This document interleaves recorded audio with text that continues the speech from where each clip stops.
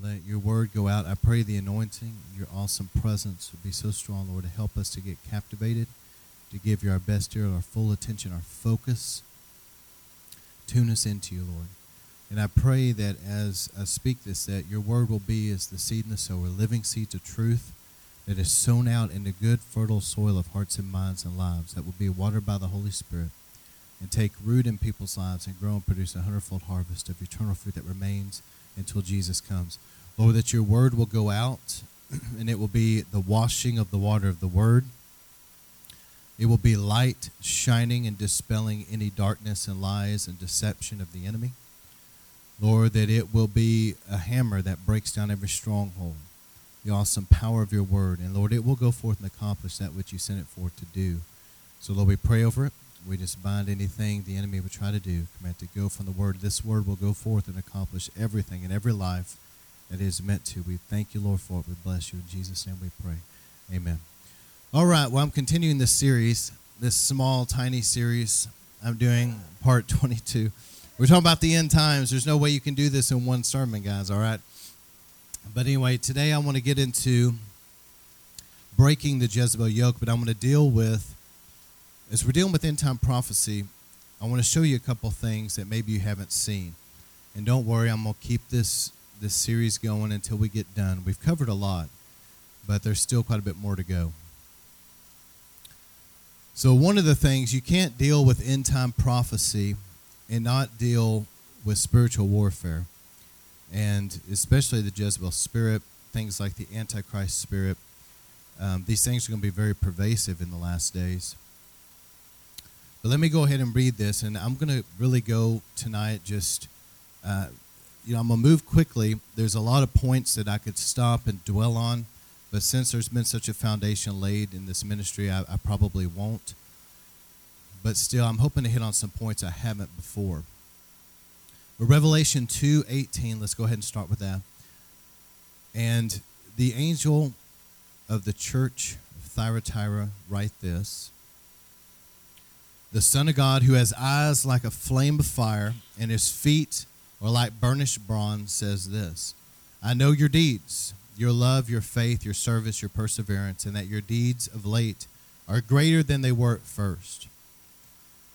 So as you read this, it seems like things are going quite well. But he says, I have this against you, that you tolerate that woman Jezebel, who calls herself a prophetess, and teaches and leads my bondservants astray, so that they commit acts of immorality and eat things sacrificed to idols. Now, I want you to notice, because we're going to come back to this, there's a tolerating of Jezebel, but then it also says the prophetic and the teaching. That's interesting, because she calls herself a prophet and does teaching. So those seems to be the areas this spirit is pervasive. And then it also says that she teaches God's people to do acts of immorality and then idolatry. I want you to notice those two things, immorality and idolatry. And I'll come back and talk about this later. It says, I gave her time to repent, and she does not want to repent of her immorality. Behold, I will throw her on a bed of sickness, and those who commit adultery with her into great tribulation, unless they repent of her deeds. And I will kill her children with pestilence. Pestilence is sickness. And all the churches will know that I am he who searches the minds and the hearts. And I will give to each one of you according to your deeds. But I say to the rest of you who are in Thyatira, who do not hold this teaching, and who have not known the deep things of Satan, as they call them, I place no other burden on you. Nevertheless, what you have, hold fast until I come. He who overcomes and keeps my deeds, he says, I will give him authority over the nations. He will rule them with a rod of iron, as the vessels of potter are broken into pieces. As I have also received authority from my Father, I will give him the morning star. So he who has an ear, let him hear what the Spirit says to the churches. And not everybody has an ear to hear. All right, so there's three promises to those that overcome this spirit. He said, I will give you the morning star, which is great favor. He says, I will cause you to rule with a rod of iron. That is having strength. Okay, there's those that have faced this thing and overcome it, the Lord gives us a strength, an inner strength that, iron is not easily bent. And the Lord is wanting us to be able to be strong so that we're not easily manipulated by people.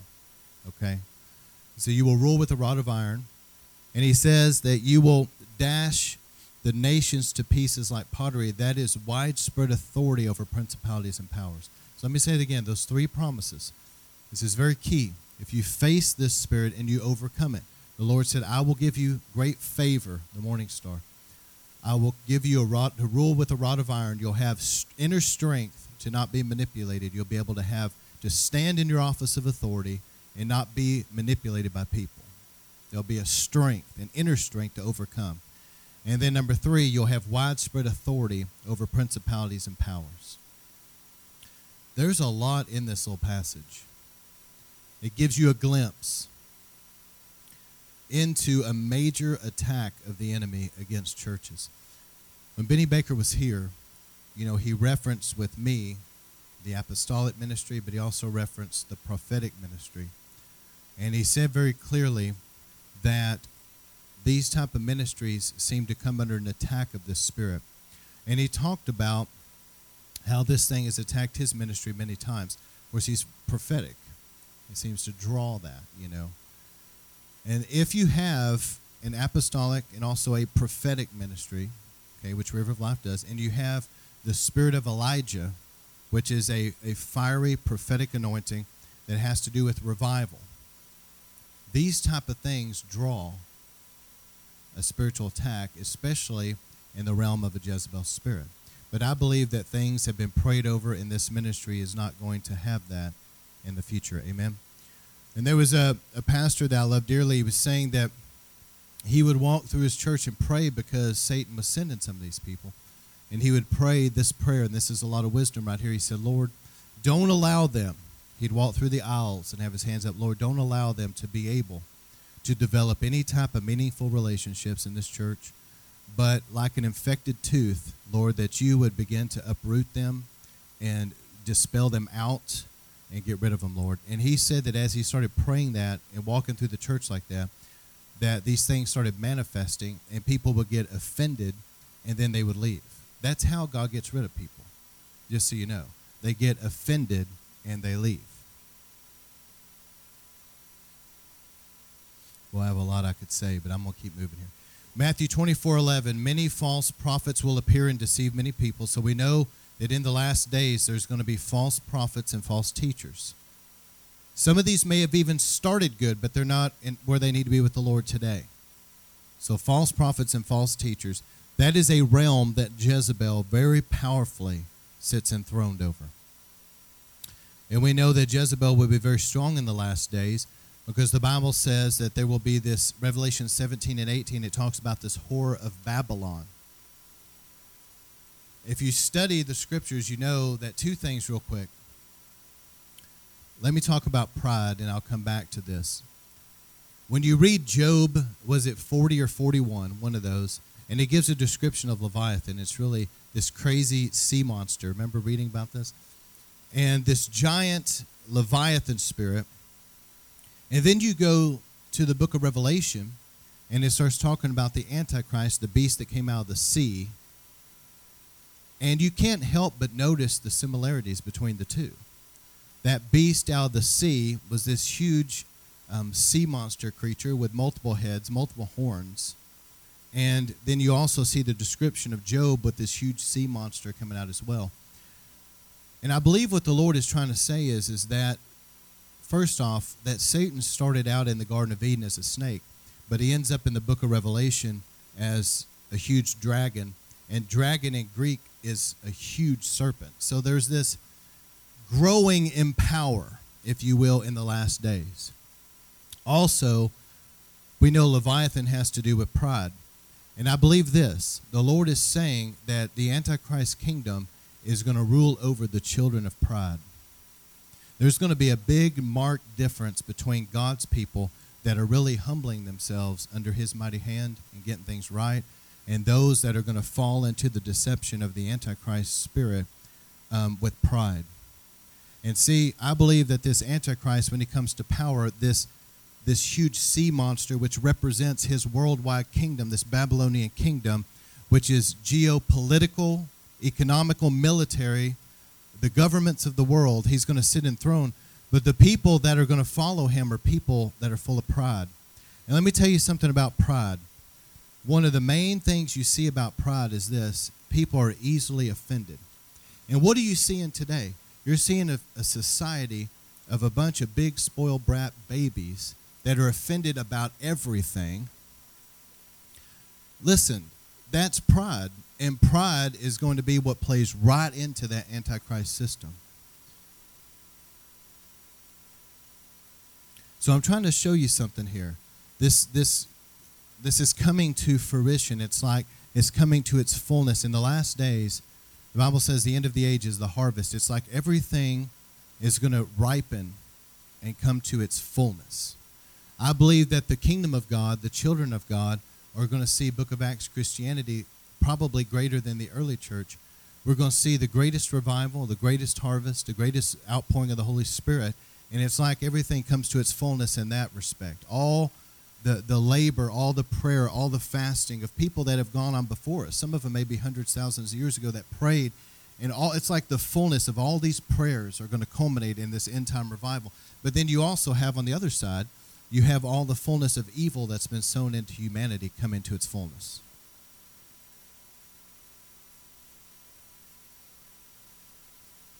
And so when you're dealing with the Jezebel spirit, you're dealing with a spirit that is going to be very religious. See, the Antichrist spirit is going to be more with the Antichrist person, that geopolitical realm. But the Jezebel spirit is going to traffic in the spiritual realm a lot. The whore of Babylon, remember I talked to you about the rise of the false church and the false prophet. That is what I'm talking about. That's where that spirit of Jezebel is going to be very, very strong. All right, so let me give you a few things.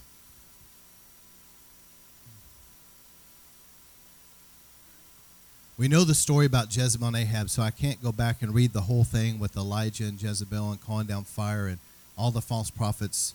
Elijah killed them all. You know, you guys know the story.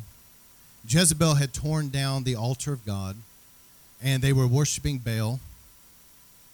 And Elijah stood up and said, how long are you going to waver between two opinions? If Baal's God, then worship Baal. But if God be God, then worship him.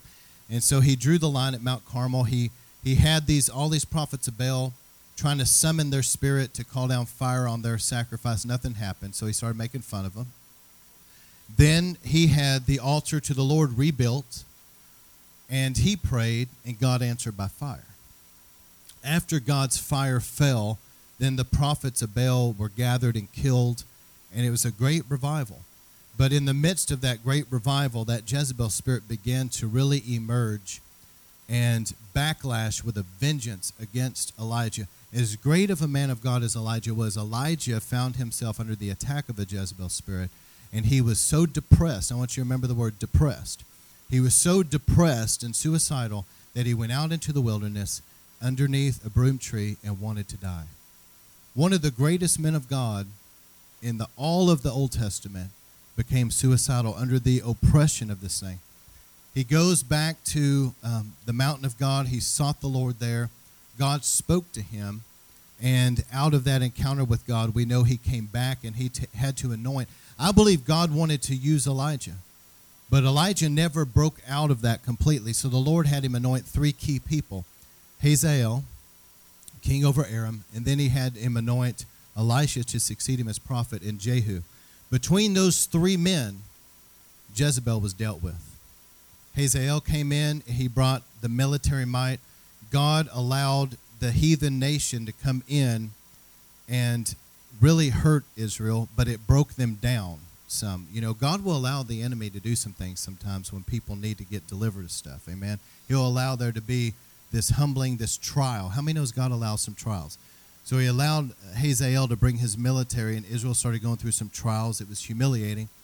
Then Jehu came to power as king, and Jehu led a military campaign inside of Israel to destroy Jezebel's family.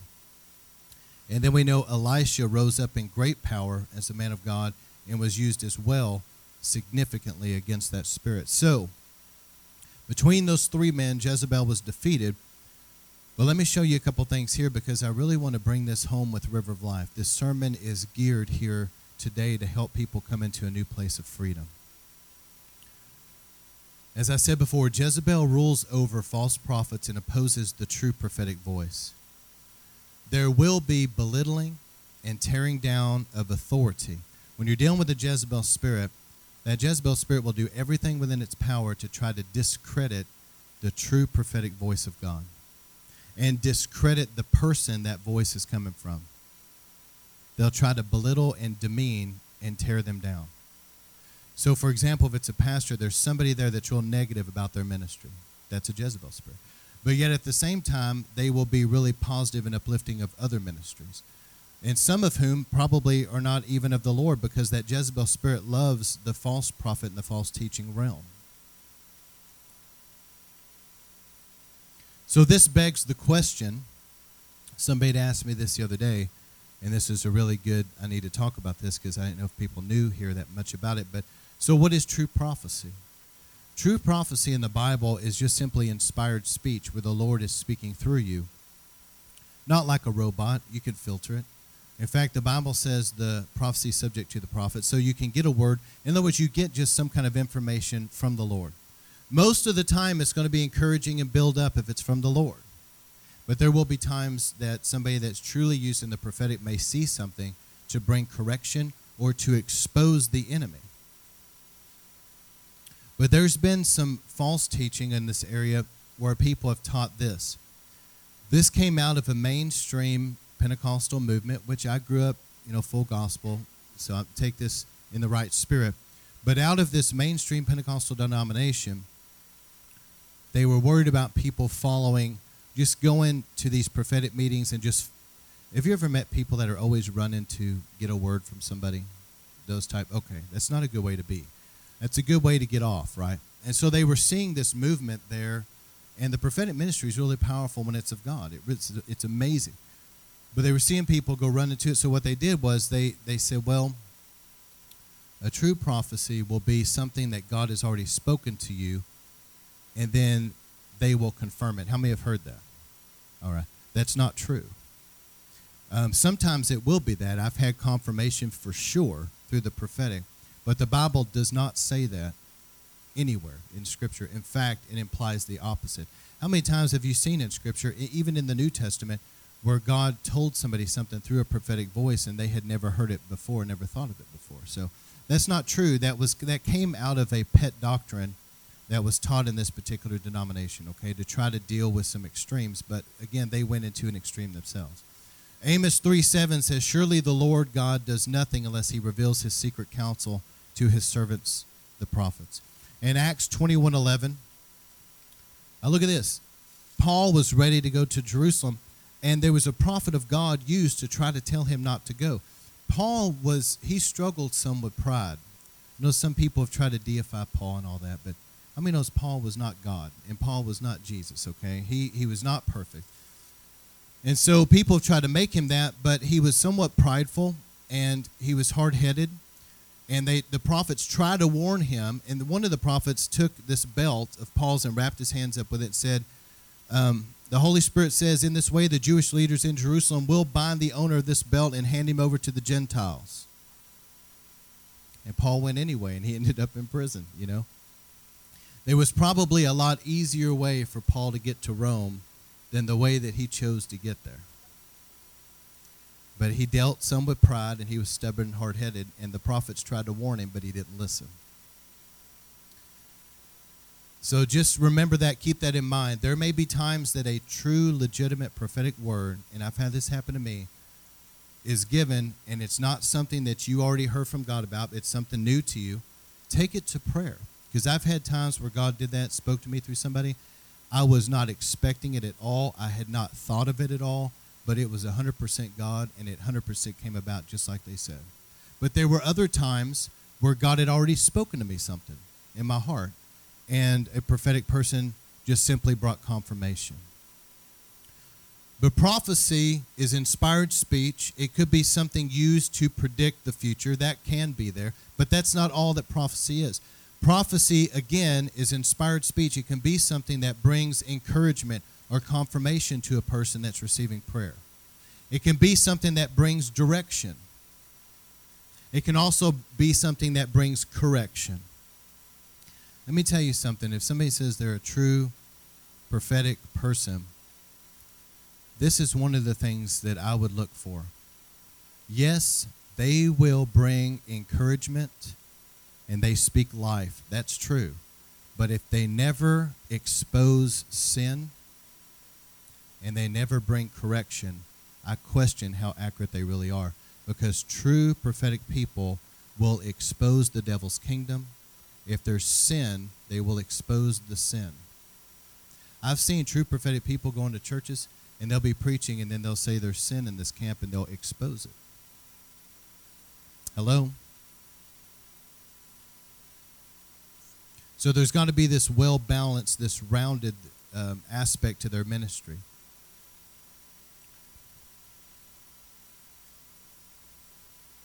Well, here's a couple things I want to talk about. Number one, sever any ties of control from others. How many knows that there's a big difference between submitting to authority and submitting to control? I'm going to have to stop and talk about that, but let me go ahead and finish this. You need to sever any ties of control from others. Breaking out of control can be very explosive, and people that were in control will usually really act out. They'll get very upset. In other words, if there's somebody that is very controlling over another, when that person that's been controlled says, I've had enough, and they challenge it and say, I'm not putting up with it anymore, you get ready because it's about to explode. Okay? But you have to do that. You have to break any ties that control your life. How many of you guys have ever experienced that in your family? You've ever experienced that maybe in the workplace. You've experienced that maybe in a church somewhere where there was somebody that was trying to be controlling to you.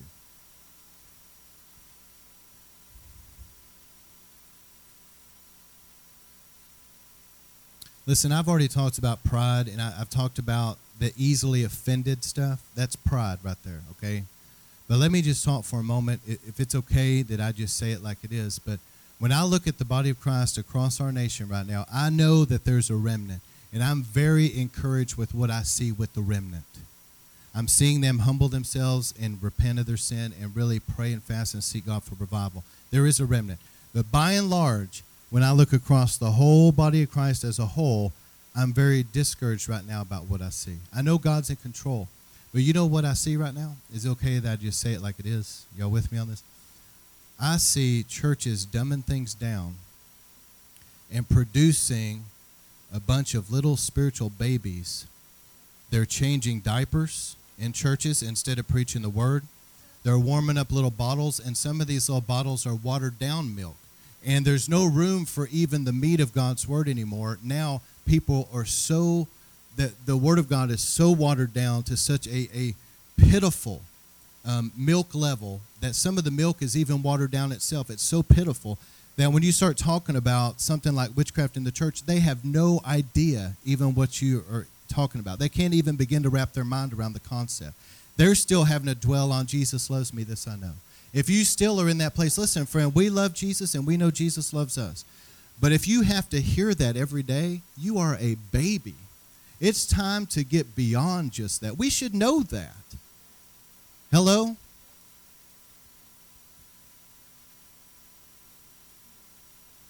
And so when I'm talking about witchcraft in the church, Galatians 5:19, I want you to picture a snake. A snake has two fangs. Okay, in the same way, Galatians 5:19 says that witchcraft of the flesh. Okay, and that's interesting scripture. How is witchcraft of the flesh?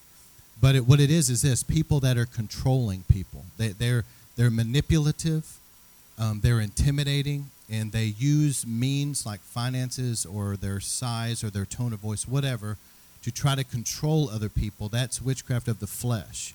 But then you also have the other fang in this serpent's head, the other fang, which is Revelation 21, verse 8, when it talks about the dark arts.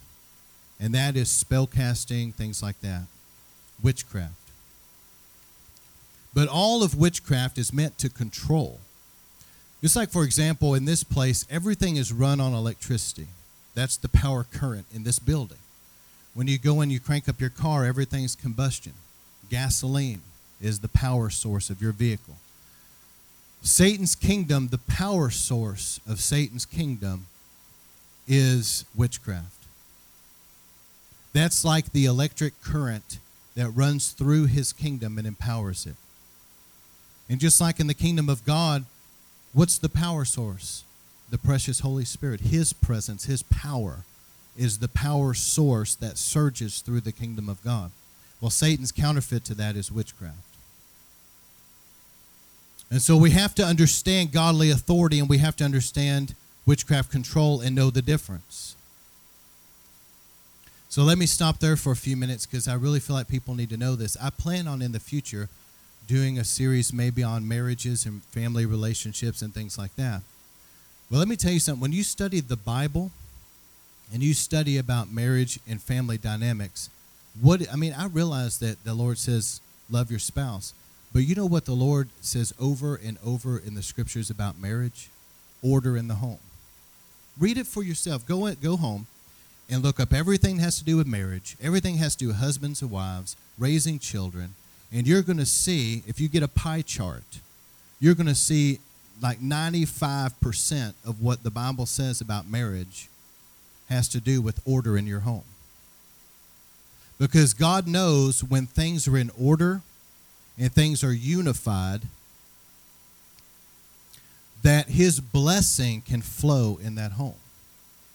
Now, there's other books and things, and there's wisdom in the natural beyond the Bible that can benefit all of us in relationships. There's wisdom there. But when you look in the scriptures, that is predominantly what it's talking about. But yet, whenever a lot of people preach on marriage and family, they avoid that very issue. Did y'all hear what I just said? I've heard a lot of people talk about marriage and relationships, and they avoid dealing with the order in the home. Yet the Bible talks about it more than anything else. Once that is brought into alignment, the power of God can flow in that home. And listen, it was in 1 Peter chapter 3, I believe. It might be 2 Peter 3, but I think it's 1 Peter 3. It talks about husbands and wives' relationships. And when it gets to the end of it, it says, husbands, love your wife and all that. And it says, so that your prayers aren't hindered. You know why a lot of prayers are not getting answered in a lot of homes? Because it's out of order. And it's frustrating because they're like, why are things so stubborn? I'm praying about this. I'm believing for this. I'm doing everything I know to do, and it's not budging. You know, some of the most powerful times I've seen God answer prayer with my wife and I is because we've taken a day. We've been doing more of it lately, but we'll take a day where we fast together. And we'll write something down. We're specifically believing God for this, and we'll pray about it together in unity. And then we see it answered. Prayers being answered has to do with the order and the unity. If you're taking notes, I want you to write down these words I'm about to give you. This is the most important thing. And this is not just for families. This is for churches, and I've preached on this a lot, but there's got to be order, things lined up in order, but there also has to be unity. So if you're taking notes, write down order and write down unity. And then the last one to write down is honor. Because in Ephesians, when it talks about this, in Ephesians 5, it leads into Ephesians 6. But see, Ephesians 5 talks about husbands being the head, wives submitting, and then children obeying. And it lays out this order.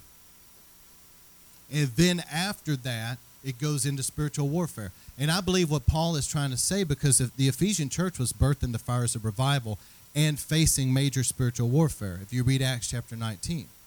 I believe Paul wrote that letter to them saying, guys, you better make sure that your homes are in order, because you're going to be facing spiritual warfare concerning the great revival that's taking place in your city.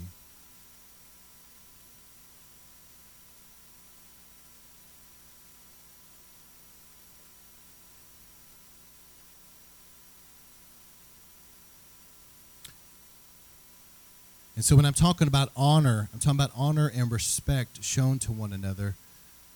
Ephesians says the wife to reverence her husband. Look this up. This is all in the Bible. It's just not preached on in a lot of churches. It says, wives, reverence your husband. And you look that up, what that means is show proper respect to his office. Show proper respect to him. And then it says to the husbands, you need to love your wife and treat her in a Christ-like manner. You know, I'm going to tell you something. Wives or husbands, if, say, a wife is abusive to the husband, it's going to hinder her spiritual walk. And if the husband is abusive to the wife, and I don't just mean physically, I'm talking about verbally abusive or whatever, disrespectful, dishonoring, tearing them down, belittling them, it's going to hurt their spiritual walk with God. Because bottom line is, that is God's son or God's daughter that you're treating like that.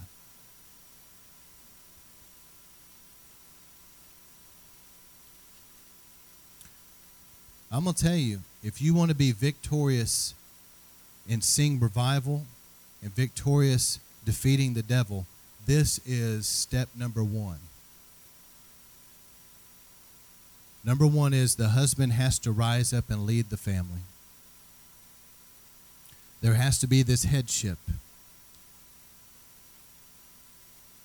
And I've seen two things. I've seen where there's been husbands that refused to do that. They were passive. They did not want to lead. And their wives really wanted them to, but they didn't. And they shied back from it. I've seen it through the years. I've been in ministry now 20 years, and I've seen a lot. And it really hurt the family. And then I've also seen where there was a godly man that sincerely wanted to lead his family. But he had a rebellious Jezebel wife that would fought him tooth and nail and tore him down in front of his kids. It would not let him do it. You know, I've heard a couple preachers over the years say this, and I just shook my head in disbelief. But they said this. They said, well, if a husband will lead, then a wife will automatically submit. That's true sometimes, isn't it? But I promise you, friend, when you're dealing with a Jezebel spirit, that is not true every time. It's not. I've seen it. And so it takes two that are willing. And the thing is, and I'll get to this later, but we have to love Jesus so much with all of our hearts that we're willing to do whatever we need to do. Amen? Let God change us and do whatever needs to be done in our lives. But it takes a man that loves God with all of his heart saying, you know what? Even though it may be hard for me to do, it may go against the way that I was raised. It may go against the way that I feel.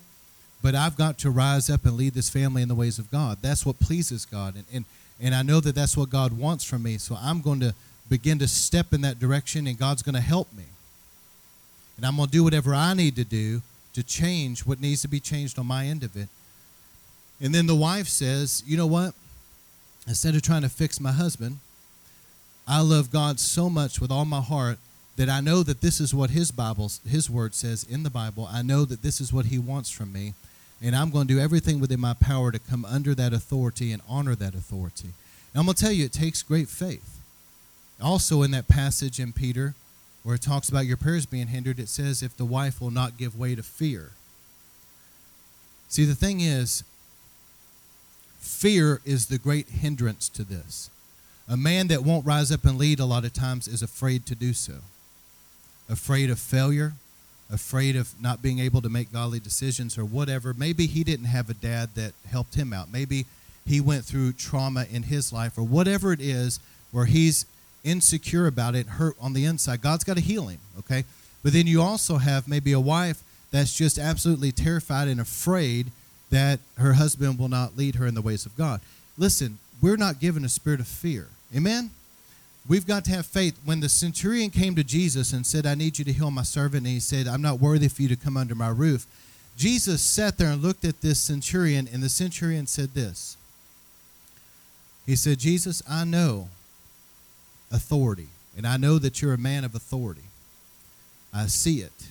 And he said, I myself am under authority. He's a military man. They don't play around about this stuff. He said, I understand authority. I am under authority, and I also have people as a centurion. I have people under my authority. And Jesus said, it says in the Bible that he marveled at such great faith that he saw in that man. Why? Because it takes great faith to trust God in realms of authority. Meaning this, that I have the faith. Okay, let's just talk on behalf of the wife right now. The wife has the faith to believe God as we come in alignment with what the Bible says. I know that God is going to bless this family and lead this family in the ways of God. I have more faith in God to lead this family in the ways it's supposed to be and to move and to bless this family than I do fear in the devil to do the opposite. Does that make sense? There's a faith factor where the wife will pray for the husband, bless the husband, but then step out in faith and say, I believe that God is in this. This is the order he wants. He's going to bless this marriage. He's going to bless my husband with wisdom, and I believe God's in control of this. Does anybody see what I'm saying here today? It's faith. But see, a lot of people get out of faith and they get in fear, and while they're in fear, now they want to control. That right there is the door for the Jezebel spirit many times, is fear that leads to control.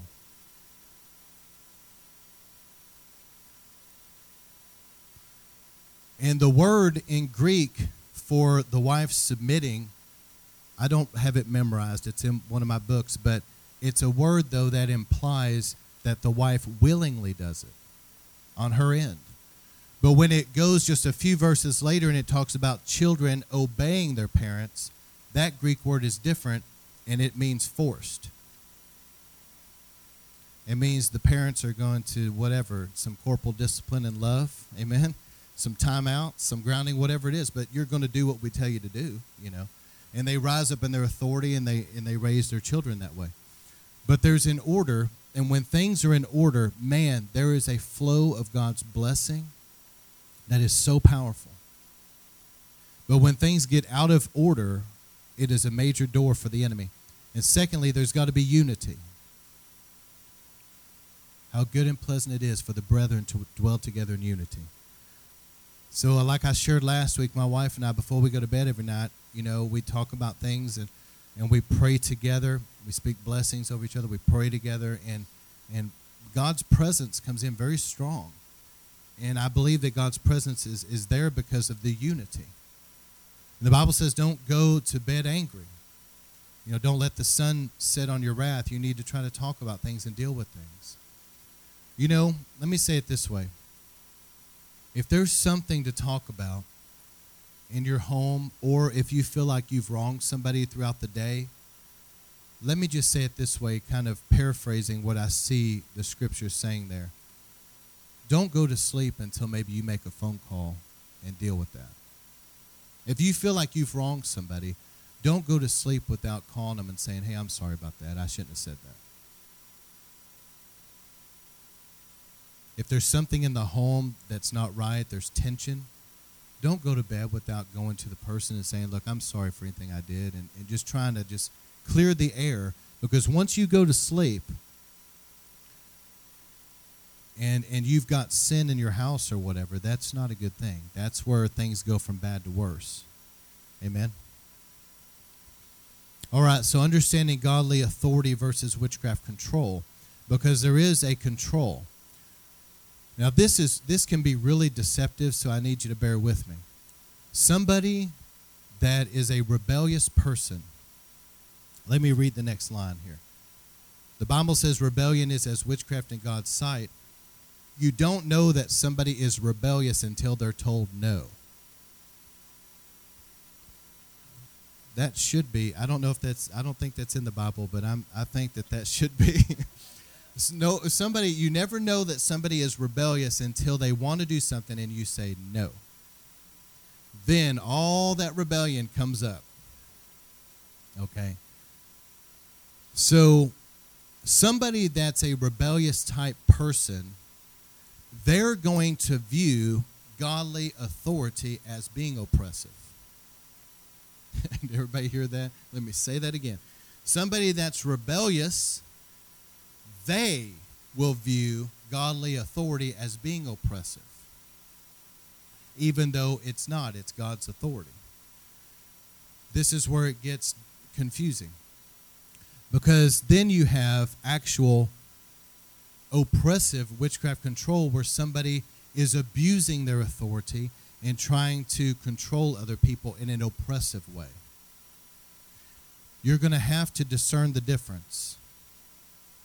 Because whenever there's realms of control there, it can really begin to act like a python snake that begins to wrap around people's lives and squeezes the very life out of them. Trust me, you don't want to start submitting to somebody else's control over your life.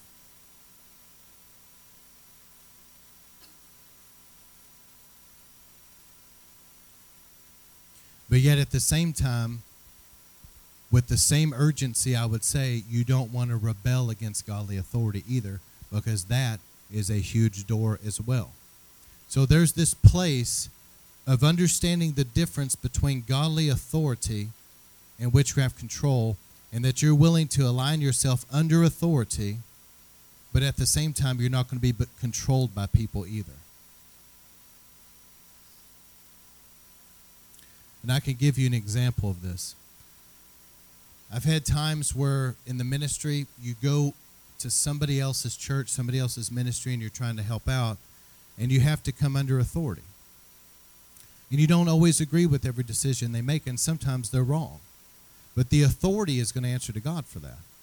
I remember my wife and I one time, she gave her testimony somewhere, and she had given her testimony twice in the same place. And the first time, we gave an altar call because we were doing this together.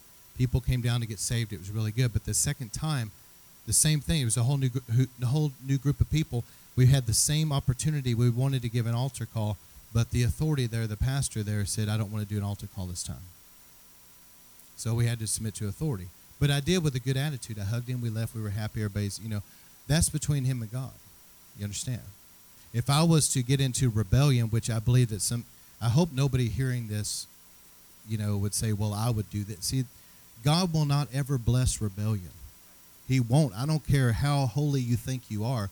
Just by the fact that you're in rebellion, ought to say a lot right there. And just like, for example, when we were at that conference, and I brought this up a few days ago, and there was somebody, they said, only if you have badges, be praying for people. I've seen this over and over places. They'll get up and say, listen, we're trying to protect people. If you have badges, pray for people. If you don't be praying for people. There's always somebody, isn't there, Pastor? There's always somebody that doesn't have a badge that's going to go through and pray for everybody, because they are so holy that they know more than everybody else, and these guys just don't know how anointed they really are, And so they got to get out there and pray for everybody. These people up there in authority, they're just missing God, But let me tell you, God will never, ever bless rebellion. And once you get into rebellion, that will kill the flow of God in your life. When you preach like this, I know River of Life is awesome, okay? But I've preached like this other places, and you can see squirming. I'm just saying. Because you're really laying the axe to the root of stuff in people's lives. Now, I've also had times, there was a time about witchcraft control. Let me tell that story. So I understand coming under authority. It doesn't mean I always agree with everything. Doesn't mean I always understand everything. But when somebody's in authority, I'm going to honor that authority. Okay?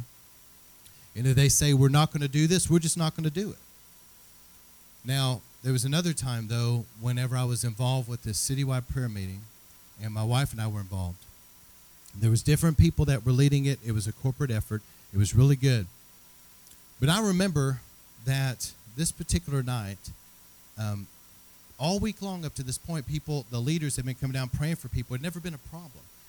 And I really felt in my heart that I was supposed to get prayer. It happened to be John Kilpatrick ministering that night, and they had several different speakers. But I really felt in my spirit, he's prayed for me before, but I felt I was supposed to get prayer that night.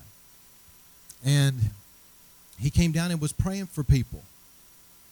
And so me and a friend of mine were standing there, and we were about to go forward, and there was this little woman that had been involved with one of the ministries that were heading this up or whatever, and we're both pastors. And she stands in front of us and says, you're not going down getting prayer. And I said, well, he's praying for people right there. I mean, just a few, and people are getting right. I mean, I'm not being rebellious. I mean, it's like he's praying for people. And she said, well, you're not going down. And I said, well, okay, I mean, we're in church, and I'm a pastor, so. But this didn't sit well with me. I don't like stuff like that. Anyway, so I was standing there, and I'm just, letting the Lord minister to me. And I prayed to the Lord. I said, Lord, look, if you want me to get prayer, you're going to have to. And I don't remember how I worded it. I'm thinking in my mind, you're going to have to deal with this woman, right? This is no joke. This is exactly how it happened. And it had to be God because it was way too obvious. I said that little prayer, and I opened my eyes, and she turned and started going off on somebody else. And I was like, okay, she's no longer the problem. And I turned, and right as I turned, I'm not kidding and I'm not exaggerating, it was like the waters parted. All these people moved to the left and to the right. There was a tunnel right to, and it's not over. So I just started walking toward Pastor Kilpatrick. I thought, well, she's, God dealt with that, Jezebel spirit. And I just started walking toward him. Right as I get to the man, I get right behind him. He turns and prays for me and falls. It was hilarious. Anyway, y'all know the story, but it was something that a Jezebel, in other words, I felt God wanted to touch me that night, and it was important what God did that night. And right as I was going to do that, there was this Jezebel spirit that rose up in a ugly witchcraft control way, standing there saying, no, you're not going down.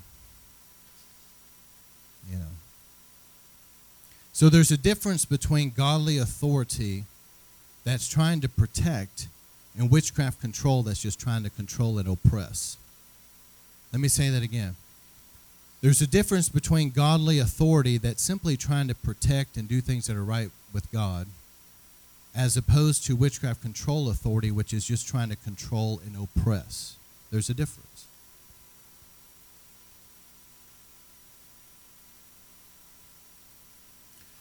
So here's some traits to look for. We dealt with order in the home, and I'm going to deal with a few other things tonight that I just need to make sure that we all understand. But dishonor and disrespect toward God's authority with the Jezebel spirit will be very strong. But the sad thing is, when people begin to get a wrong spirit toward authority, they no longer can really receive from that authority. Did y'all hear that? And this may be their pastor. This may be their source. See, God flows through lines of authority, and God is wanting to flow through lines of authority and touch everybody in a church, through the pastor and the staff, etc. He's wanting to flow through lines of authority into a home. But when somebody gets a wrong spirit about them and they begin to dishonor, disrespect the authority, they begin to set something up where they cannot actually really receive very much from that authority anymore. And so in actual fact, they're hurting themselves the most.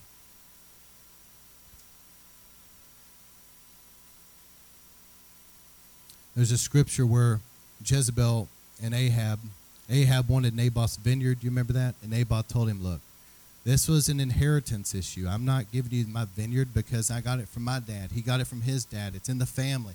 Well, Ahab went home and was sulking like a baby. And Jezebel saw him and said, what are you crying about? And he said, well, Naboth wouldn't give me his vineyard. And she said, well, I'll take care of it. And she leaves. Let me tell you something about a Jezebel spirit. A lot of times, this spirit, more than anything else, wants to stay hidden. And Jezebel actually did not carry out the dirty deed here. What she did was, the Bible called them worthless sons of Belial, okay? But she found some worthless people in the Bible. That's what the Bible called them. Some worthless people that she could get them to do her dirty work for them.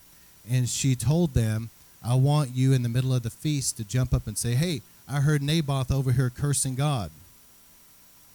And so she just sat back, kind of in her little hiding place, if you will, and let these worthless sons of Belial go in there and falsely accuse Naboth, and it cost Naboth his life, and he was stoned to death and killed because of what they said.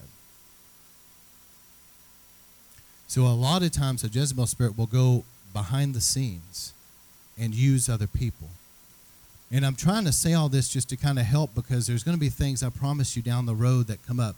So, about a Jezebel spirit, there was the wisdom of Evan Roberts. Y'all remember him from the Welsh revival. His mother had left a prayer meeting and felt it was not time for her to leave. I see a lot of people say, well, that's not a big deal. But on her way home, she felt so convicted by the Holy Spirit that she had grieved the Lord by leaving prematurely. And she felt, a strong conviction. The Bible says godly sorrow leads to repentance. Now, here's what a lot of people would have done. A lot of people would have just put their arm around their mom and said, Mom, it's not a big deal. You left the meeting a little early. Let's just shake that off. Let's go home, right? But Evan knew that this conviction was from the Lord.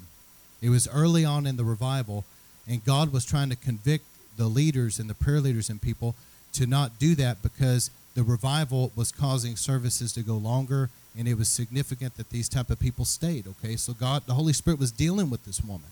And Evan Roberts had the wisdom to know we're not going to just shake this off.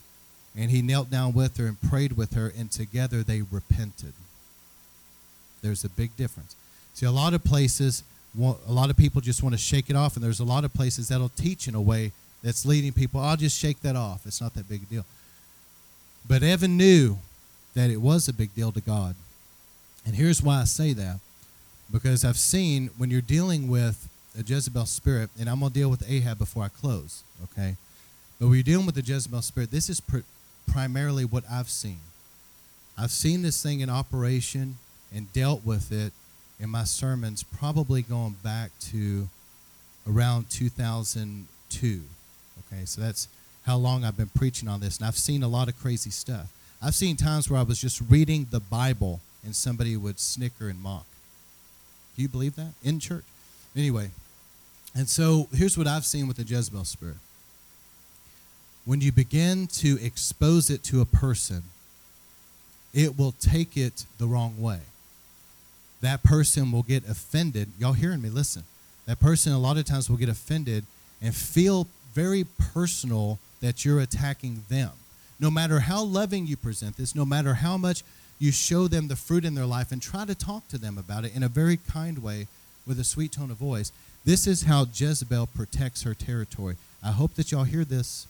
This is how she protects her territory, is by getting somebody upset, and they feel this way, that spirit puts this in them, so to speak. They feel, well, this person doesn't love me.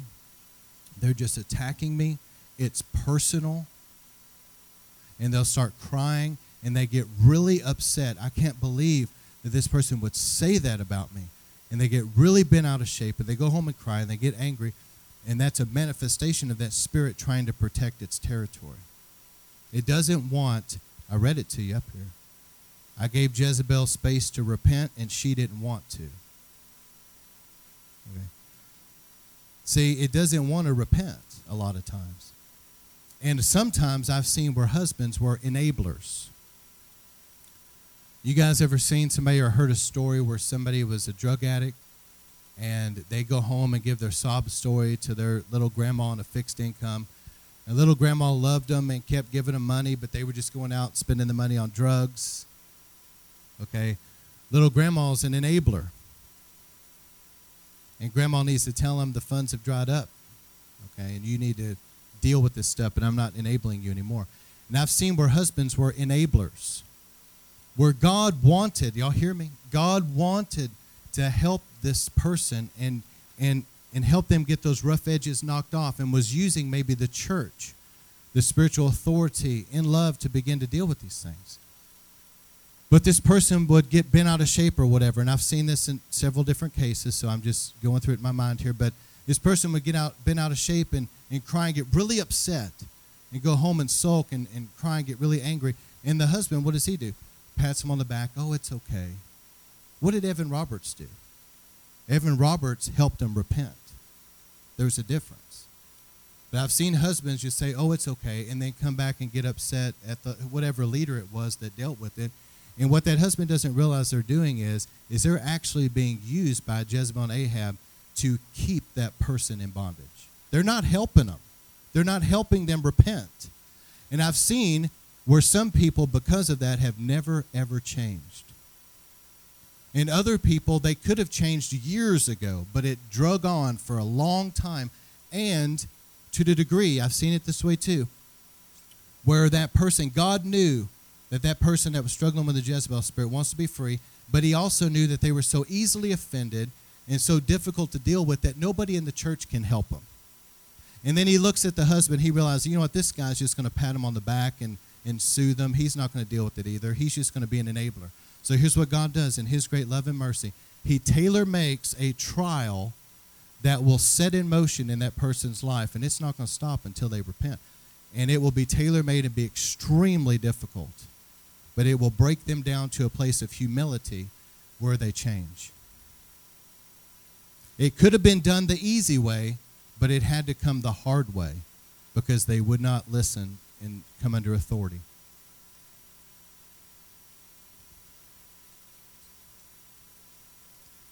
See, in the church world, God uses authority to help knock the rough edges off of us, doesn't he?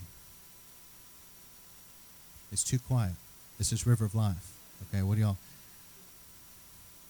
God uses the church world to knock the rough edges off. Okay, and deal with things that need to be dealt with.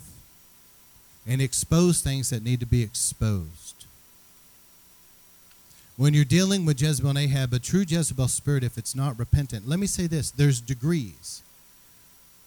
Just like, have you ever seen where maybe the flu starts going through an area, like a workplace, and somebody will get a lot more sick than another person?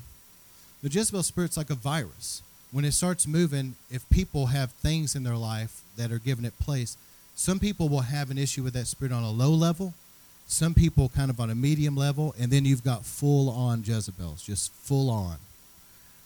I've personally never seen a full-on Jezebel repent. I know that they can. I've just never seen it. But God will help them break through, but a full-on Jezebel will destroy a husband. And if they're not dealt with and they're allowed to run free in a church, they will destroy a church. I saw a full-on Jezebel one time, and I have a witness in this room how it went down. My wife was with me when I saw the pastor years later. But anyway, this woman, full-on Jezebel, and I told her in love, she would sit there and berate her husband in front of the staff.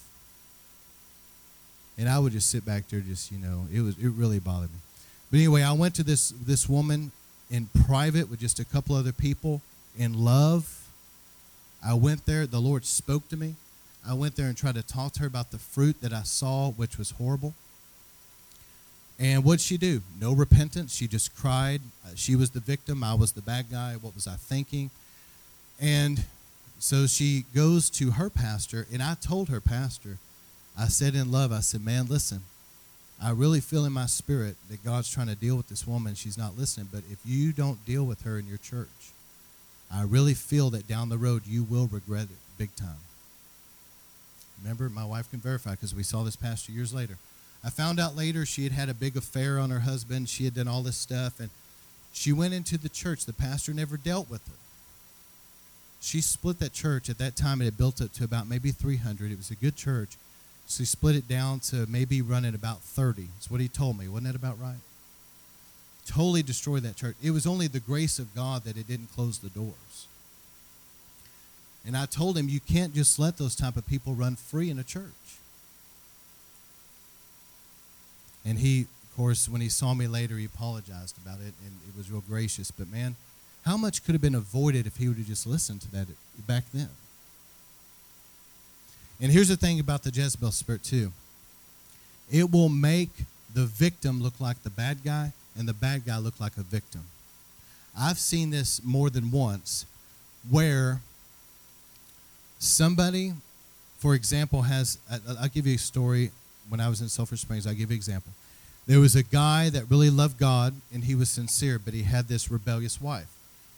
She not only left him, destroyed their family, but then she turned around after she had the affair, after she did everything, and she turned his children against him, that somehow the whole thing was his fault.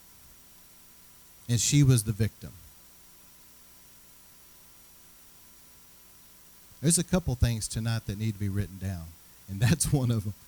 Jezebel will make the bad guy look like the victim, and the victim look like the bad guy every time.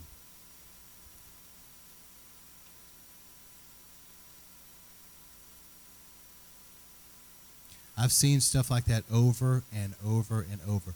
I've heard stories sitting with pastors and listening to all these stories they tell me. They've been in ministry for years of how some horrible split, this and that happened, and they were made out to be the bad guy, but yet the whole time they were the victim of somebody with this Jezebel spirit. that was destroying the church. And even with that full-on Jezebel I was talking about that split that church, actually, the pastor there was telling my wife and I that she had the nerve, the way that she split that church. Listen to this. This will give you some insight into what I'm trying to say. You know how she split that church from 300 down to 30? She had an affair on her husband, and then she blamed the pastor that he didn't stop it from happening. Did anybody else just feel like you got a little stupider right there? Yeah. Well, listen, I'm sitting there going, how does that even compute? But the people were so under the influence of that they followed her in a rebellion against that pastor because of that mindset. Well, I went to the pastor and told him I'd had these lustful urges and stuff, and he didn't stop it. The pastor told her, said, well, don't act on it, But she went out and had the affair, and somehow it was his fault. And so she turned all these people against him. And his authority, I'm telling you all this for a reason. So he's going through chaos, and he calls his authority, his apostolic covering, told him to come down. They met with her and said to him, I see no repentance in this woman. You need to kick her out of the church. And he said, well, and he felt sorry for her. Let me finish. And instead of submitting to the authority like he should have done, he tried to just deal with her, and we know how it ended. So we know from the scriptures when you're dealing with this unrepentance, Matthew 18 says, go to them in private, take witnesses. But then if they're just not going to repent, you kick them out of the church. And that solves the problem. That's the biblical way of handling it. But a lot of people don't want to do that because they don't want to be the bad guy. Let me say this too. When people are in authority, and I understand this pastoring, okay, it's challenging enough being in authority. Do you understand it? It's challenging enough being the husband, having to make the decisions, knowing that you've got people under your authority, and being a pastor or whatever else, maybe somebody a manager at work or whatever it is where you're in authority, that has enough challenges without somebody being a rebel constantly trying to cause problems.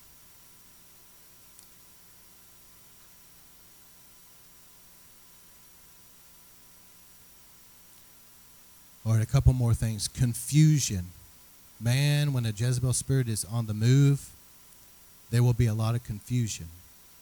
Yeah, that's there with Leviathan too, but how many of you guys have ever said something, and then the other person, man, you just know that they're saying, well, you said this, and you did this, and this happened, and you're sitting there going, I know that didn't happen, but they're trying to convince me that it did, that somehow I said that. And it's so much confusion. How many have ever experienced that?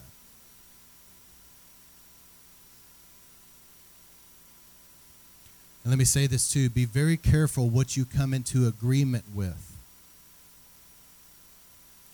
Let me say that again. Be very careful what you come into agreement with. I'm going to give just a couple quick examples real fast.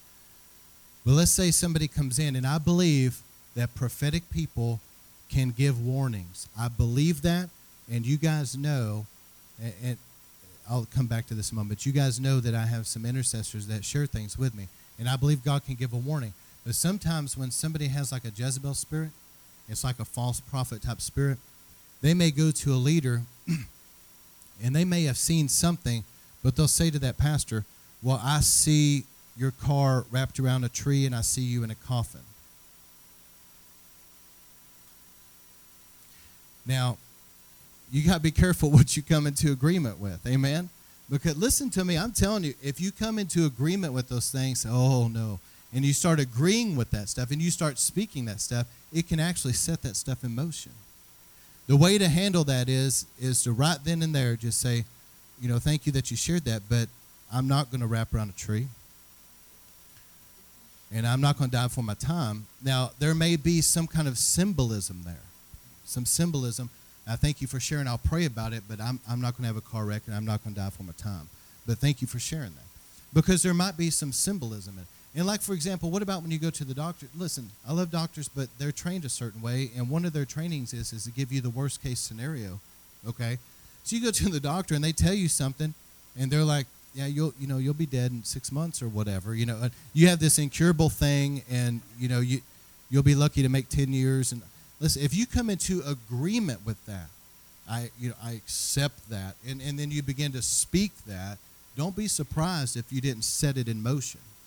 How many Christians have gone, though, to doctors, and the doctor gave them a bad report, and they said, Doc, I appreciate you, but that's not going to happen because Jesus is going to heal me.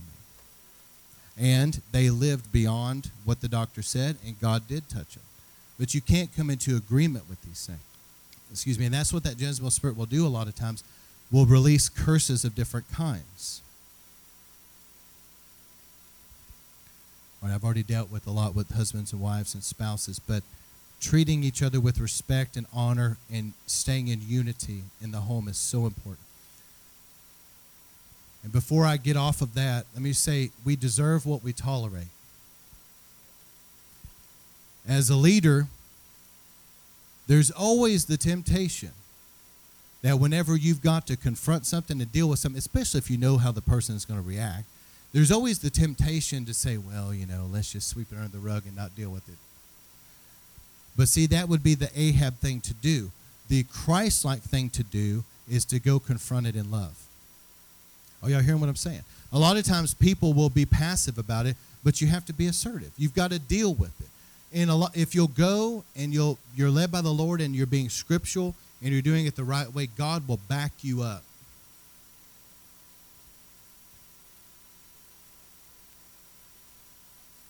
But I wonder how many times if leaders would have dealt with something, but they tolerated it. They tolerated that child, dressing a certain way when they were little, and then they grew up later to dress real seductive and get pregnant, at 16 or whatever, And they could have dealt, if they would have dealt with stuff in the home early on.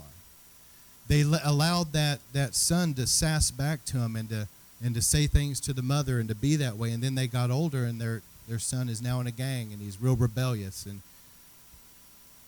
what would have happened if he would have rose up in his authority while they were young and broke that stubbornness and disciplined them and trained them in the ways of God? I've been in the ministry long enough to have seen things like this, and I could give a specific time not that long ago that there was a woman, and I understand she's probably doing her best, but she was raising a couple boys. They didn't have a dad in their life, and these guys, to tell you, I know the pastor as well, but they came here, and I had to deal with it with those kids, but they had no respect for God. They had absolutely no respect for God's house. They just sat back and snickered and laughed. They had no respect whatsoever. And they needed a dad when they were little to discipline them and teach them some respect. But you deserve what you tolerate. And they didn't deal with it. And now these guys are bigger than mama. And that's just the way that they are. And unless God comes in their life and, allows some trials that really break them down to a humility and deal with that stuff, it'll be very difficult for them. But God can do it, amen? But unless God does it, it was not dealt with in the home the way God intended it to be dealt with, and it's going to have to be a difficult thing in their adult life to be dealt with now. And some people have more of a rebellious streak than others. I don't know a whole lot about, raising and dealing with horses. My wife does. She did a lot of that when they were young, but I know this. I know that some of them, it's harder to break them than others, isn't it? But if you ever break them, it could end up being, though, that they're your best horse once you get that stubborn streak broken. They could be your best horse. But sometimes it's harder to break that in one horse than it is another. It's the same way with kids. Sometimes some of them are more bent on a rebellious streak than others. Let me tell you, I've also seen where there was a rebellious wife that would not submit to her husband, and it bred rebellion in the children.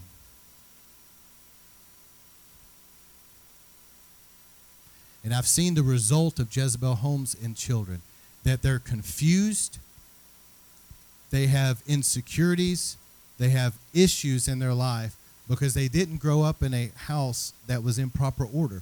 God can fix it. Amen. God can fix anything. When we come to Jesus, he can heal anything. He can fix anything. I don't mean this in a negative way. I mean that parents now begin to deal with things they need to. Some of you are going to have children, deal with things now that you need to, but the child needs to grow up in a home that's in order with a dad figure, because let me tell you, a lot of young people relate to God the Father the way that they relate to their dad. And they get older and they had a real passive dad that wasn't there for them and stuff, and they have a hard time reconciling God the Father in their mind about all of that. And they need that fatherly leadership and that authority that's there, but they also need the nurture and love of a mom. And when you have a home like that, and they grow up seeing mama treat their dad with respect, and they grow up seeing dad treat their mom with respect, and they see the order, there's a security in that, and they grow up mentally and emotionally healthy. That's the way God wants it to be. But don't tolerate rebellion in your home. If you do, it can allow an oppression in your home from things like a Jezebel spirit. If you have rebellion in your kids, don't be like these parents that are out there today. Y'all know what I'm talking about? Society has changed. Parents now want to be friends with their kids instead of discipline them. Don't be like that. Be biblical and set your home in order. You know why God was pleased with Abraham? It said in the scriptures, because he commanded his household after him. Joshua didn't take a vote. Hey, guys, I'm thinking as for me and my house, we'll serve the Lord, but let's all get a hands up. Who wants to serve God? Joshua didn't do that. Joshua said, look, this is the way it is. You're my wife, you're my kids. As for me in this house, we're serving God. Let me tell you something, too. You got to make up your mind that me and my family, we're going to heaven. The devil isn't going to have one of them. Amen?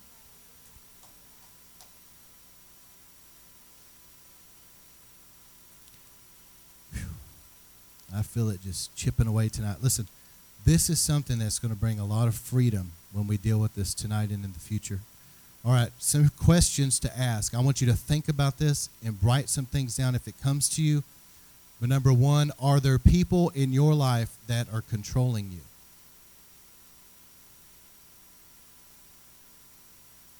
Are there people in your life that are controlling you?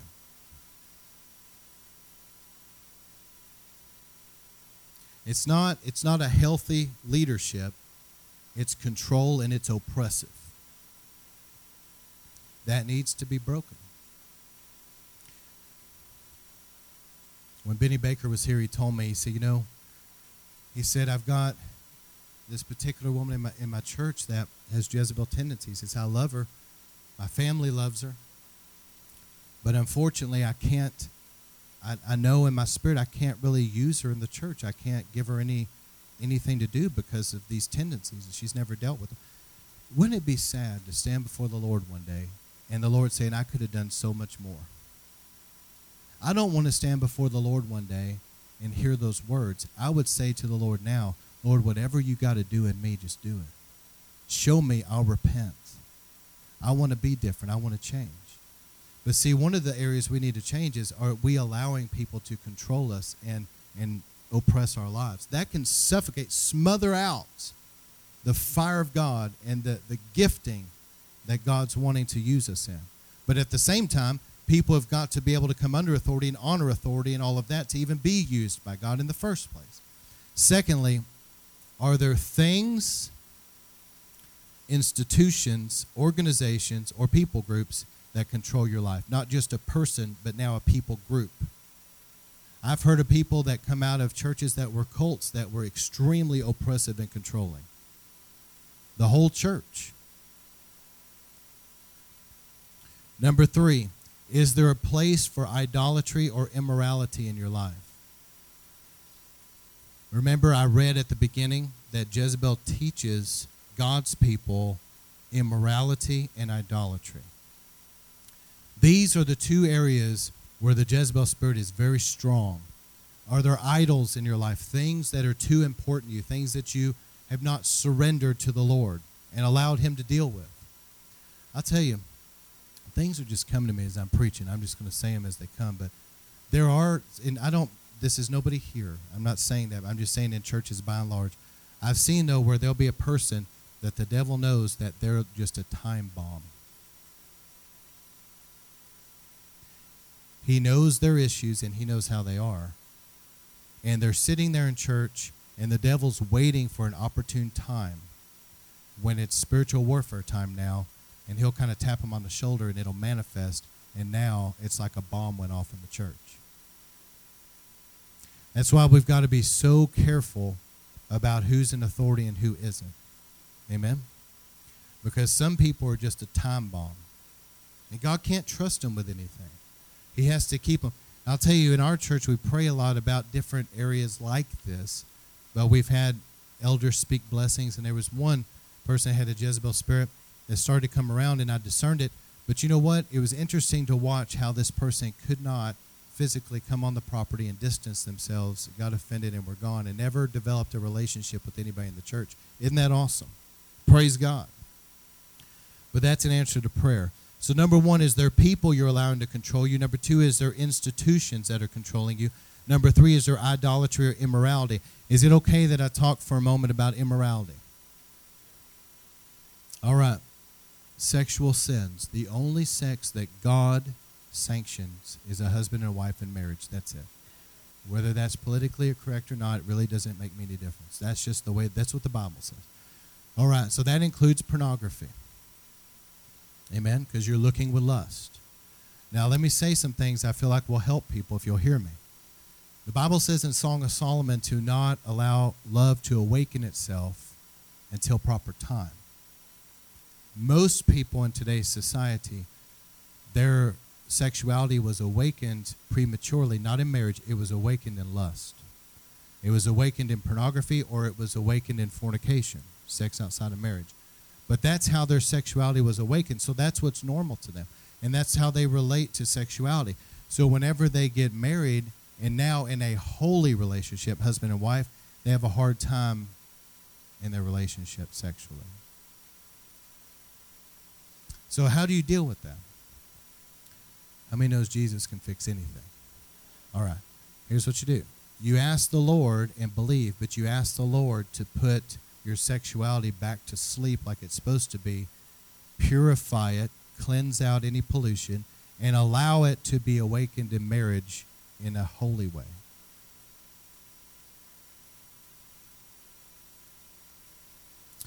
I'll deal more with that at a later time when we deal with relationships, but that's why some people have a hard time in their marital relationships, because there's something there that was awakened in the wrong way. All right. Also about immorality. The Jezebel spirit traffics very strong in sexual sins. Don't give place to this. Young people, let me tell you, say, well, why is sexual sin such a big deal? You have no idea how big of a deal it really is. I don't think I can emphasize it to you enough. It is one of the few things that can defile, you hearing me? I want every person to hear me. It's one of the few things that can defile your body, your soul, and your spirit simultaneously. The Bible says when you sin sexually, you sin against your own body. And so people come into tremendous bondage sexually. But God can set you free. He wants to break the power of that thing. And here's another thing. There are spirits, and some people have come to me over the years about this, so let's go ahead and talk about it, because you're not going to hear about it anywhere else but in church. But there's things that happen to people in the nighttime sexually. All right. There's spirits that traffic in that realm. They're called incubus, succubus spirits. They traffic in the realm of messing with people at night sexually. There's a spirit named Lilith, and it actually is in the Bible. A lot of people don't know this. I didn't know it till I stumbled upon it. But it's in the Hebrew, and I believe it's Isaiah 35 where it talks about Babylon. But you can find it. It talks about Babylon. And the Greek translates it the screech owl and the he-goat. That's what they translate. But in the Hebrew, it's Satyr and Lilith. Satyr and Lilith are in the Bible, and they're demonic spirits that traffic sexually, and they work with Jezebel spirits. Meaning this, the Satyr spirit works with an Jezebel Ahab thing to create sexual bondage in a man. The Lilith spirit works with Jezebel Ahab to create sexual bondage in a woman's life. And I can't get too deep into this, but it is something that goes on. And Jezebel, see, people say, well, why are things happening? Think about it. Whenever you pray about something and you don't see a breakthrough, a lot of people get out of faith and they start going, well, I guess God hears everybody but me. That's not what the Bible says. Well, I guess God's not going to do it. That's not what the Bible says. What they need to be doing, instead of having the pity party, they need to say, God, where am I missing it? Show me. What is the root problem here? Is there a strong man? You see, a lot of times people are hacking away at the branches and knocking fruit off, but they don't deal with the root issue or the strong man behind the scene. So in other words, somebody's dealing with a stubborn battle with lust, and they go, what is the deal? Well, it might be that Jezebel and Ahab are in your life, your home's out of order. And you're not dealing with that. And so now, underneath that realm, there's sexual spirits trafficking. Does that make sense? So you got to deal with the strong man before you plunder his goods. And I've dealt with several people over the years that's come to me about some creepy, weird stuff going on at night. These things have got to be broken. A lot of times, Jezebel and Ahab are behind this somewhere. And when you really deal with that thoroughly, really deal with it, then these other things will clear up as well. Okay? All right. But where there's things like Jezebel and Ahab, it acts like a python because it suppresses the anointing and the giftings in people. It suppresses people's finances. It hinders, because their home's out of order, it hinders their prayers being answered. What God could be doing, it's like everything, it's like a python. It's just constricting and confining things. So here's the next question. Do you have a tendency to rebel or give authority a hard time? Hopefully that's nobody here. I love you all. Hopefully you love me too. But there are people in the body of Christ, and here's how a lot of times it works. When somebody has a Jezebel spirit, they usually will go to a church, and before too long, they get their feelings hurt. They get offended. And so then, now, they're prophesying. The pastor is actually the devil. Okay, and that's the church is not of God. Ichabod is on the wall, and it's going to be destroyed. And they begin to release these false prophecies. They begin to cause problems in the church. They begin to maybe stir up some issues. And so then the church leaders have to come in and oust the woman. What does she do? Instead of going home and repenting and changing, she goes to the next church and does the same thing. Then to the next church and does the same thing. And it's sad because every time this happens, she's more wounded and in more bondage. It's a vicious cycle in her life until she allows the Lord to deal with it thoroughly. And I see people like that, and my heart goes out to them. I grieve for them. But nobody can help them until they come under authority and say, look, I'm the one with the problem. Until they get to that place, and God may have to allow something really difficult in their life to break them down to that place where they realize, I got to quit blaming everybody else and realize I'm the problem. Do you have a tendency, or do you know people like this, to manipulate or be seductive? Some women that have a Jezebel spirit are very seductive. They dress seductively. They want to get the attention of men sexually, and they have like a seducing spirit about them. And they're very manipulative and controlling. They know how to cry. They know how to get you to feel sorry for them. They know how to play on your emotions. Or do you tend to try to be somebody that intimidates or dominates other people oppressively? Excuse me. Here's just some things I've seen over the years. People that try to intimidate and control others. Here it is. They may use a tone of voice. I've seen this through the years, a tone of voice. They may use threats, blackmail, or intimidating stares. They glare at you with hatred. I remember this has been more than once for me. You know, you can tell how much I'm loved, right? It's happened more than once. But I remember I was at this one church preaching, and there was this husband and wife there that just couldn't stand me. And they, you know, maybe at the time, I don't know if there was something with me that whatever, but they just had a wrong spirit about me. They just couldn't stand me. And I remember I was preaching, and I look out, and this woman is standing. I mean, she's just glaring at me with pure hatred in church. And I'm thinking, and I'm trying to preach, you know, and I'm seeing this. I'm going, dear God. And I remember thinking to myself, she really did look like a witch, really. And it was an attempt of a Jezebel spirit to try to intimidate me. Do you see irrational anger, fear, or lustful behavior? You've prayed about it, but there's still anger there. There's still irrational fear that should not be there. Or there's still lust issues that you have not got the victory over. The root of that could be Jezebel and Ahab. And pride that leads to rebellion can be an open door as well. A lot of times, if it's not fear and control, fear, that aspect, it may be pride. Somebody feels that they're smarter than others, and who are you to tell me what to do? And so they have a pride issue, therefore they're rebellious. Let me just say this too. If churches would get back, because see, I grew up around preaching that dealt with stuff. If churches would get back to preaching this way in love, I can feel as I'm preaching this will help so many people that hear this, because they realize, maybe that is something I could get free from. Maybe these areas right here, he preached on that. I never thought about it. But a lot of churches are now, what they'll do is they get up there and they just go, Jesus loves everybody.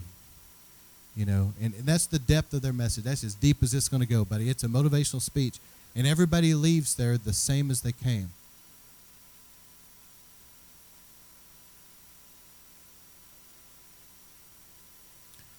And here's the last couple things. A Jezebel can be a very cold-loving, hardened individual that will do whatever they have to do to stay in control. They seem void of normal human love and affection, and they are very difficult to love. It will take the grace of God to love. Let me read this again. This is kind of an extreme thing, but I've seen it. A Jezebel can be a very cold-loving, hardened individual. They will do whatever they have to do to stay in control. I mean anything. Anything. Criminal activity. Anything to stay in control. They seem void of any normal human love and affection. And they're very difficult people to love. Or, the other flip side of the coin, a Jezebel can be a very needy, clingy, insecure, manipulative woman that really wants a lot of attention, okay? That will give you whatever she thinks you want to try to control you in that way. So let me close out talking about Ahab. All right, so the Ahab spirit, this is the counterpart to Jezebel. This attacks men a lot of times. And what this spirit will do will put a man into bondage where he has a very difficult time leading his family, and if it's in a pastor or something, a very difficult time rising up in his authority and dealing with things. Where there should be people in the church that maybe are trouble and you have to deal with it, they'll shy back from it. Before revival came, and I've told this story, so bear with me, but I want it in this recording. Before revival broke out, a particular place where they saw a lot of people saved, a great move of God, the pastor had to get up and deal with some people, and the evangelist of the revival was there years before the revival. And he said he sat on the platform, and I heard this from the evangelist himself. He sat on the platform, and the pastor got up and said, I have to deal with something today before we move on. And he gets on the pulpit, and there's a lot of people there, and he says for Bob and his family or whatever to rise. And he told him, he said, guys, look, here at church, I'm just letting you know from this day forward, I've gone to you in private. I've talked to you. I've taken witnesses. We've talked to you. We've done everything we know to do to get you to repent, but you've just flat refused to repent. You're spreading gossip in the church. You're destroying relationships. You're causing turmoil in this church, and we've asked you to repent. We've dealt with you. And at this point in time, you're no longer members of this church. Gather up your stuff. The ushers are going to help you. You're going to leave this church, and you're not welcome here anymore. Don't come back. And the ushers went and got him and escorted him out. And that evangelist said, man, he said when those people left the building, he said it was like a black cloud came off that church. Matthew 18, dealing with these things. But see, somebody that's an Ahab type of person will not deal with stuff. How many of you guys were at that meeting with Rodney when he had to deal with that spirit? Remember that? That was interesting. But he had to call somebody down because they were out of line. All right, anyway. But in Ahab, just like Jezebel will protect that territory through, this attitude of I'm a victim, they're attacking me, cry, pity party stuff like that, the Ahab spirit will protect their territory differently. The Ahab spirit will protect its territory with anger. I've had to deal with it. Somebody that has an Ahab spirit, when you begin to deal with it, they have a tendency to get very angry, abnormally angry. And they'll begin to lash out. What that is that Ahab spirit trying to protect that territory. And in a loving way, when you're trying to expose these things, let me tell you something kind of just to show you how Jezebel works. I've got a lot of these stories. But anyway, let me tell you one. So there was this couple that I was ministering to. I brought nothing up about Jezebel and Ahab at all. But I felt that there was something there, and the fruit of their life bore out that there was something there. And I was counseling them about some other issues, and we were kind of praying together, and the wife was just so happy. And well, before they left, she said, well, Pastor, I'm just asking this. I kind of feel I need to ask you, but do you see something maybe we need to deal with? I said, well, I do. I kind of feel like the home's out of order. I kind of feel like maybe there's a little bit of Jezebel and Ahab tendencies, and, God will help you. And I was real sweet about it. Here's the manifestation. You ready? I'm standing there, this sweet little lady. All of a sudden, her countenance is so happy, and she turns like this. And I'm like, uh-oh, I done poked the bear. And this is what she did. God is my witness. She pulled her sleeve down because we had anointed her and prayed with her. She pulled her sleeve down and wiped the oil off. And she's glaring at me with hatred. She goes back in there and gets her husband, and they storm out. That was pleasant. Yeah. They never got free. Last I heard, he contacted me desperate, and she was messing around with another man, and it was really sad. And they had kids. I grieve for the children, but you see, the thing is, God wanted to deal with it, but she especially was not in a place to receive any help. The only way that's going to change in that woman's life, if she doesn't change, is a trial that will break her down to a place of humility where God can deal with it. All right, so an Ahab will struggle with lust and anger, be very passive to go along to get along, and will never rise up in his godly authority. And it can be a real stronghold sometimes that will keep a family and a church in bondage until it's dealt with. But how many knows that Jesus can set us free? All right, so these strongholds that are in families and churches, they can traffic down bloodlines, and they seem to gain power as it cycles from one generation to the next. If you see it in a biological family, it will try to go down the bloodline, and as it goes down the bloodline from generation to generation, it will try to gain more power every successive generation. And in a church, same thing. It will try to keep cycling in that church. You got the older crowd that leave, new crowd comes, but it's a spirit. And it will try to cycle from one generation to the next in a church and get worse over time until somebody deals with it. There was a story of a pastor. This was kind of funny. He went to this church, and there was these women that were causing problems or whatever. And this is a true story. He was praying and fasting and seeking God because it seemed like that church just would not get a breakthrough.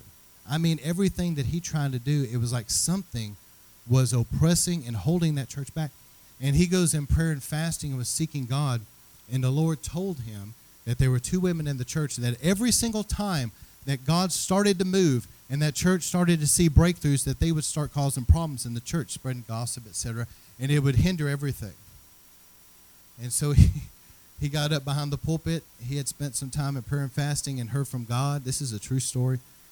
And he said, I'm closing out my sermon, and he said it's about to turn 12. It was like a couple minutes till 12, and he said, I've heard from God about this.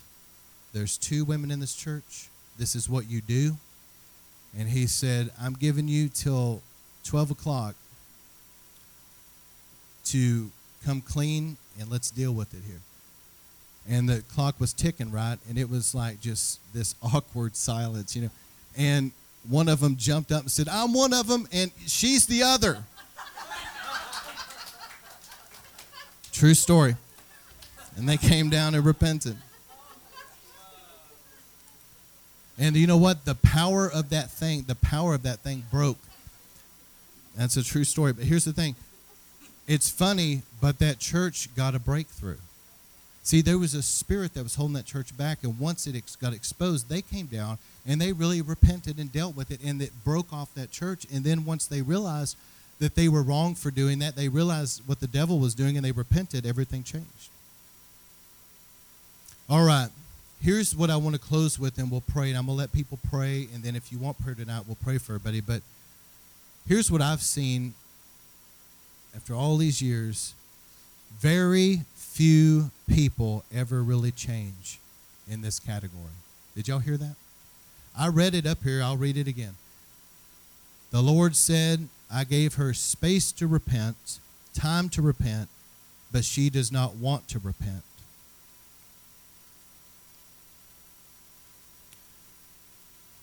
What Jesus did at Calvary was enough. It was thorough.